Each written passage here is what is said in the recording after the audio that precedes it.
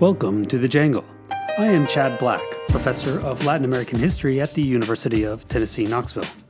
For this second episode of our second season, I'm happy to share with you a conversation with Professor Shellen Wu.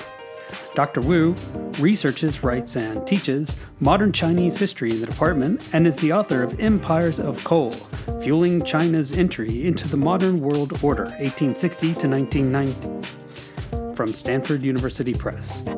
In addition to modern China, Dr. Wu's interests range widely through the history of science, global Chinese history, and the history and experience of Asian American and Pacific Islanders in the United States, a topic she will be teaching in the spring.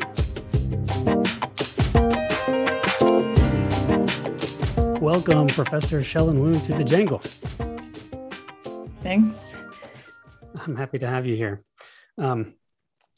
As with all of our conversations here, I'm going to start off with my standard question, right? And that is how did you end up becoming a professional historian? So in college, I majored in history and literature.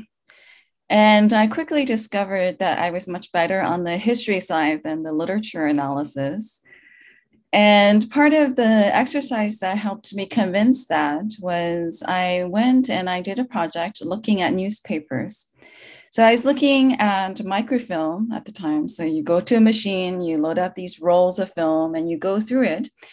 And I was trying to reconstruct the events around Kristallnacht. So looking at the German newspaper, the Völkische Beobachter, which is this German, so it's on the more conservative side. And I thought that was really interesting to go through this primary source and to reconstruct this event. And I quickly realized that I was really interested in constructing these narratives from all of these sources. So you have this archival impulse. Yeah, and I was also really interested in the way that you see these unexpected connections. So another thing that I became interested in was the way that the last port open to Jewish refugees in the world was Shanghai. And so that was actually, I thought that was really interesting that there were all these Jewish refugees in Shanghai during World War II. I did not even know that. That's interesting. Was this for a course on German history? Were you initially attracted to German history in particular? Yeah, I was really fascinated by the war and also by the way that the way that German history shaped up in the 20th century. So that seems like in some ways like a common story, right? A lot of undergrads are interested in the history of war and history of World War II. Yeah. But it can lead to very different things. Yeah, well, I mean, it certainly is. I think that a lot of people get drawn to these deeply affecting accounts from the war, whether it is people's personal diaries or all of these documents and collections related to the wartime experiences that both civilians and also soldiers experience. Yeah, and I think it's also interesting, especially now, the way that World War II is initially experienced by people in the United States as seemingly a pretty clear story of who the good guys are and who the bad guys are, and getting beyond that and seeing all the complications of the multiple fronts of the war and what how different those experiences were can be pretty profound experience, I think. Yeah, but also the way that you have all of these global connections that transcend borders. I did not realize this until much later on, but my grandmother lived across the street from a synagogue.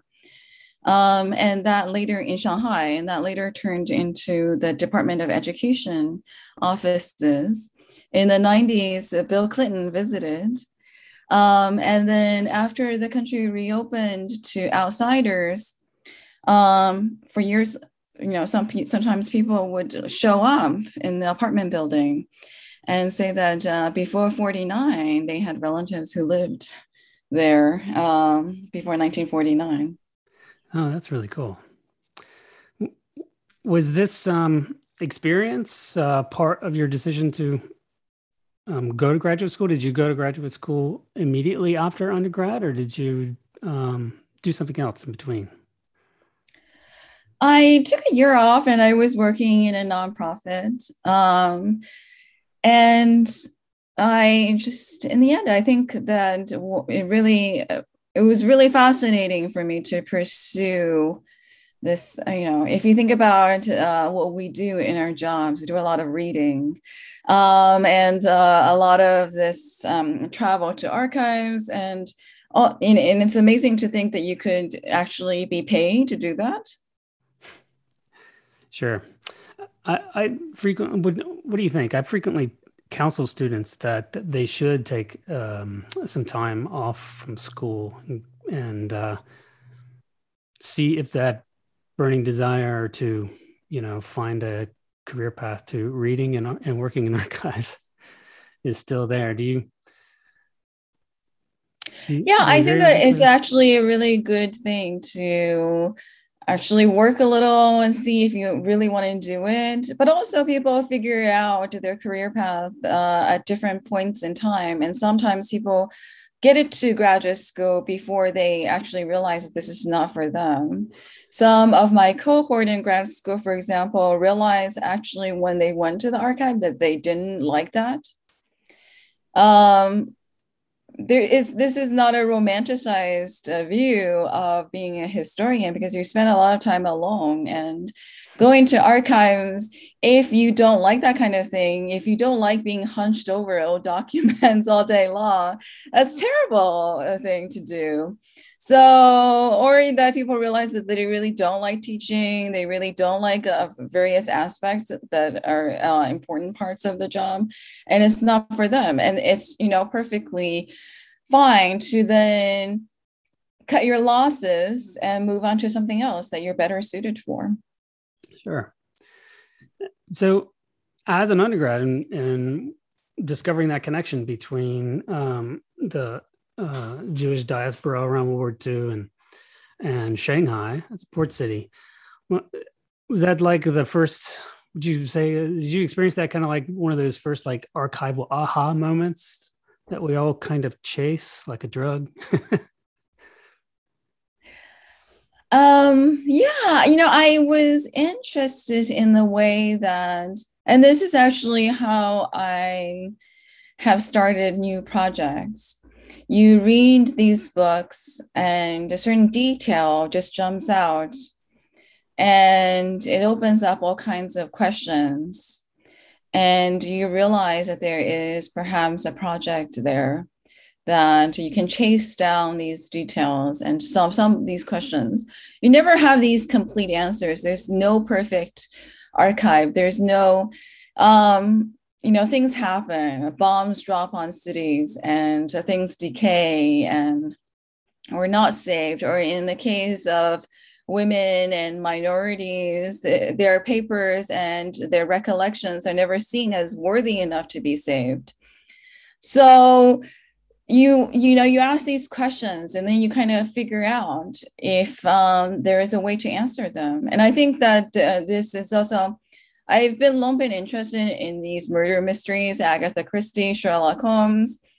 And I think there is that there are certain parallels that you want to solve this mystery. And you go about tracking down these sources, you go about tracking down these potential answers or ways to answer what may not have, is not immediately obvious.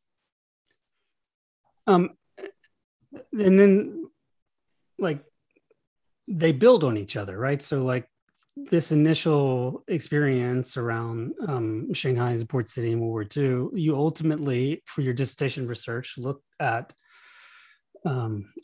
coal, natural resources, the connections between Germany and China, and the context of imperialism and how it transformed Chinese approaches to natural resources and modernity and all of these sorts of things. So, um, what kind of archival experiences did you have with that project? So I spent about maybe 5, 6 months in Berlin, and I did a Fulbright year in China. And these are two very different archival experiences, because in Germany, the issue really is that you really have to have the stamina to go through. The archives are open for many hours of the day, and you just go through as much as you can. Whereas in China, it's often the access is an issue. There often these archives are closed for several hours during the middle of the day for a lunch break. You need to have an affiliation with a Chinese organization to get any sort of access in the first place. So these are very different types of experiences. And then you kind of pick up along the way these hacks about how to do these kinds of research, whether it is about, that some of these archives allow photographing, then you can spend a lot less time. So all my time, for example, for my new project at the Rockefeller Foundation Archives in upstate New York, you just go in and you stand for 8 hours and photographs as much as you can, and then you can read them later. Whereas when that is not available, and that's the case in Chinese archives, you really have to do it right there, then and there. Yeah, and those different contexts breed, I think, kind of like you say, like different kinds of anxieties around your sources, and did I read? Did I find? Did I read? Did I get all of the right things that I need? Yeah, so it is. You try to get as much as you can, because who knows whether there is a later. I mean, I think that the pandemic also certainly is going to be this classic example of why you shouldn't push off to do these visits when it's possible to do it now. Yeah, absolutely. I would agree with that. Unfortunately, because of some of my own experiences of things that I wish I had done before everything shut down. You mentioned your new project, and this is in some ways an extension, or is it a new set of questions for you? There are definitely connections, but I am looking more primarily at agricultural science and geography, but it also deals with these global connections.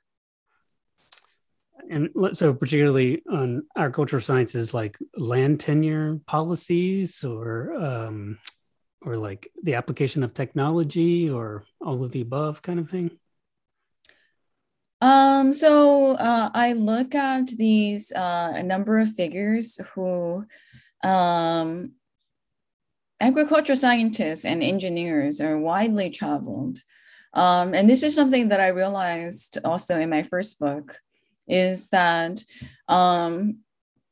people don't often pay too much attention to these engineers, but at that level of expertise, these are people who really traveled the world because their skills enabled them to be employed in multiple places. And this is true also for agricultural science. And so people like John Losing Buck, for example, who did the first agricultural survey in China in the 1930s, but also come out of the Cornell program in agricultural science and agronomy. And these are people who, so John Losing Buck was married to Pearl Buck. And this is a period when you have a lot of these American missionaries who worked abroad. So part of their job is to be missionaries, but the other thing is that they also had their hand in a lot of other projects, including in agronomy and these agricultural projects. Kind of like development missionaries in a sense too. Yeah, exactly. I think in the post-war period, they would be, more closely connected to development projects, but this started earlier than that. That's interesting. So when you're looking at, one of the things I love about history is its flexibility methodologically. It's possible to be methodologically promiscuous, if you will, when trying to understand complex historical questions, given the scope of the kinds of things that you're interested in, both geographical, sort of the spatial temporal expanse. Have you found yourself being attracted to like new methodologies that sort of go past what we learn in introductory seminars? Well, for the last couple of years, I have been involved with the Max Planck Institute for the History of Science in Berlin. They funded a project that looks at local gazetteers and in China. So this is a database about maybe 4,400 gazetteers that covered, the past 1,000 years. But gazetteers continue to be made into the 20th and the 21st century. And they're essentially these locally sponsored encyclopedias. They often contain information about the kind of crops that is grown, the products in this region. They often contain maps. So the part of the project that I've been doing with this group is the searching of images in these gazetteers. And it turns out that the images in these gazetteers fall into several major categories. One is the administrative map, but then also images they often have these star maps, again, related to the kind of administrative, where it is locally.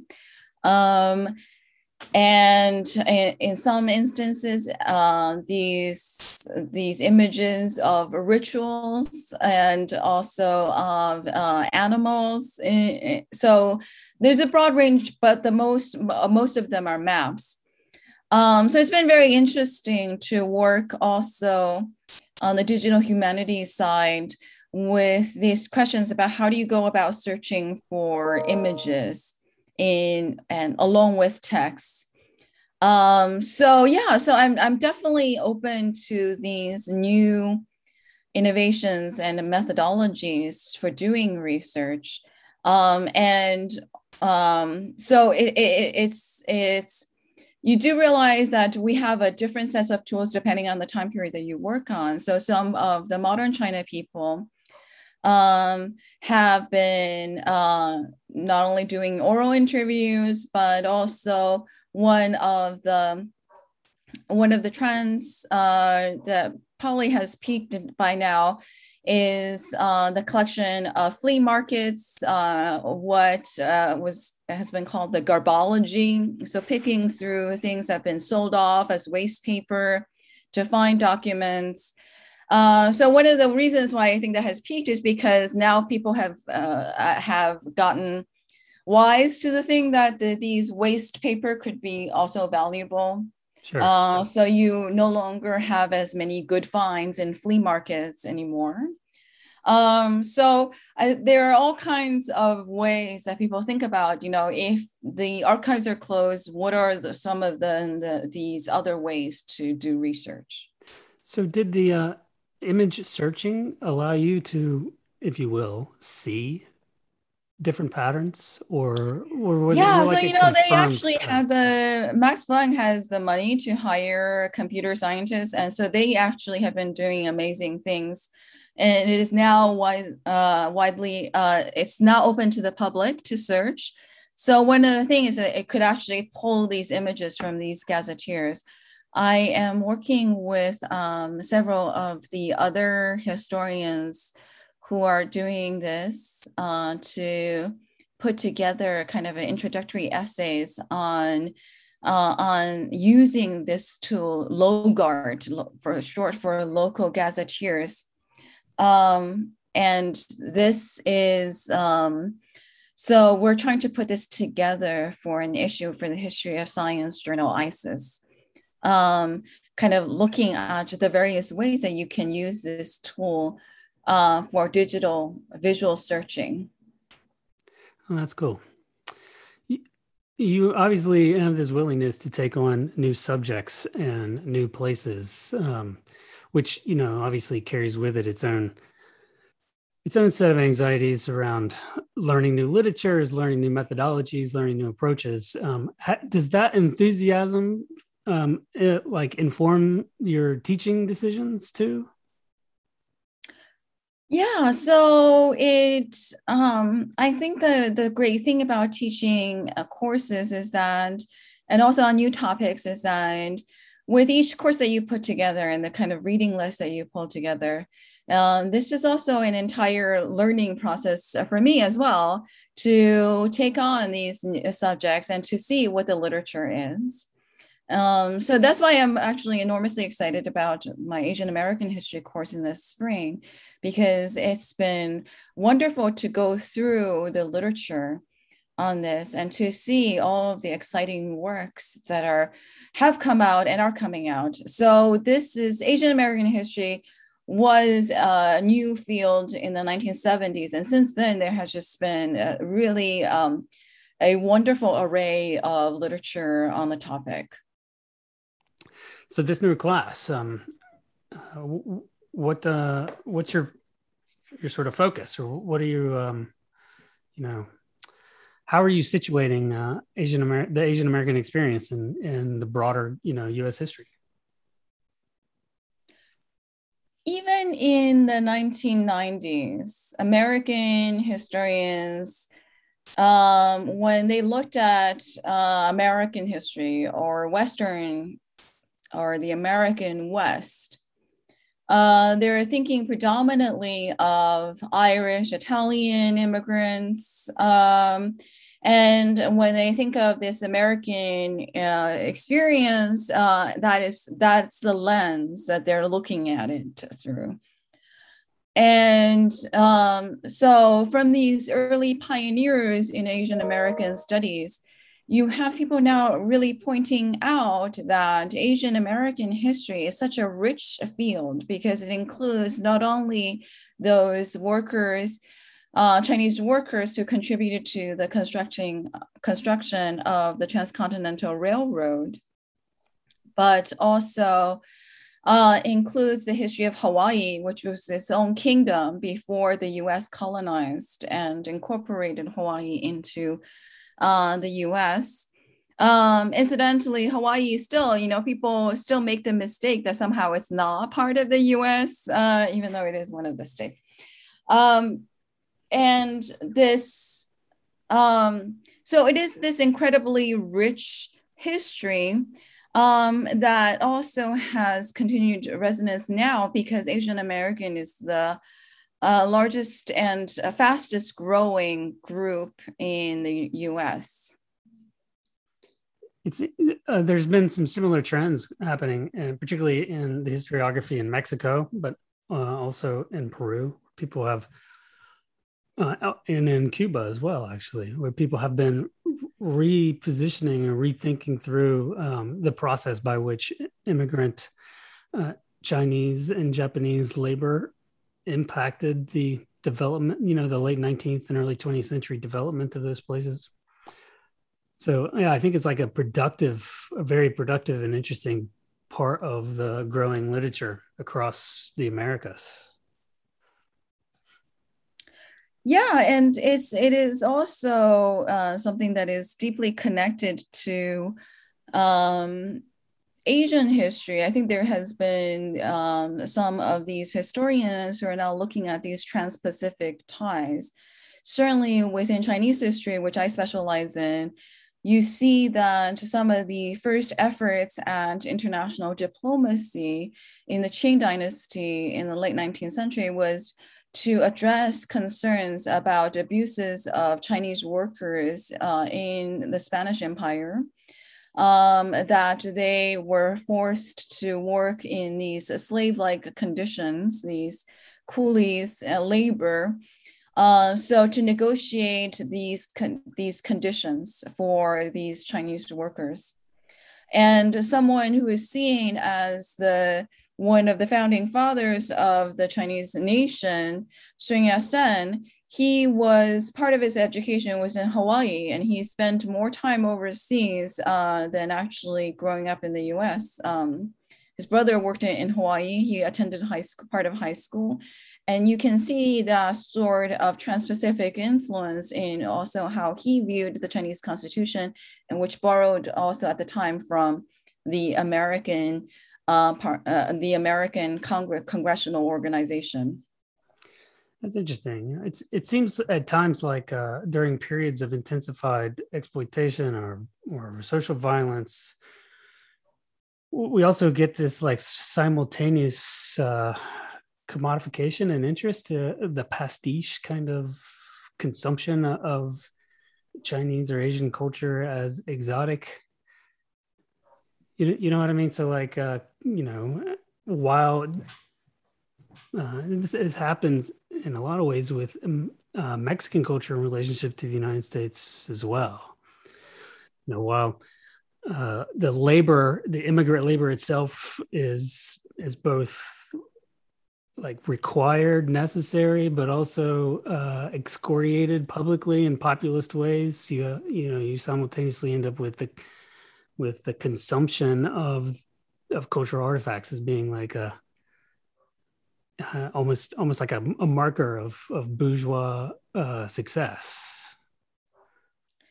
And some of these issues that continue to be raised about immigrants in the US today, these were already raised in the 19th century, and particularly towards Chinese workers and towards Asian immigrants, because at the time it was viewed that no non-white person could actually become a naturalized citizen. So some of the legal cases in the 19th century is also regarding these Chinese workers. And I think particularly in Tennessee, as opposed to living maybe on the West Coast, it's easier for students to ignore the fact that Asian American experiences are also constitutive of what it means to be American in the broader sense. And I think that in Tennessee, as well as Georgia and across the South, there are significant and growing populations of Asians. Right. Well, I think this class sounds fascinating, and I'm hoping that, you get the full class, even if teaching full classes still feels a little bit weird in the days of the declining pandemic. Yeah, so we'll see what happens. But this was certainly one of the motivations for the course, because especially last year, a lot of these issues came up that especially our AAPI students were experiencing increasing numbers of incidents, anti-Asian incidents, and that they continue to be this really underserved part of our campus. Well, especially with that context and the well-documented rise in anti-Asian sentiment and violence in the United States, it seems more important than ever to have it in our course offerings. Yeah, so I'm really excited actually about teaching it. I'm looking forward to. Well, I would encourage all of our undergrads to sign up for that class as quickly as you can. And I'd like to thank you, Shellen, for joining me today. I really enjoyed this conversation. Thank you, Chad.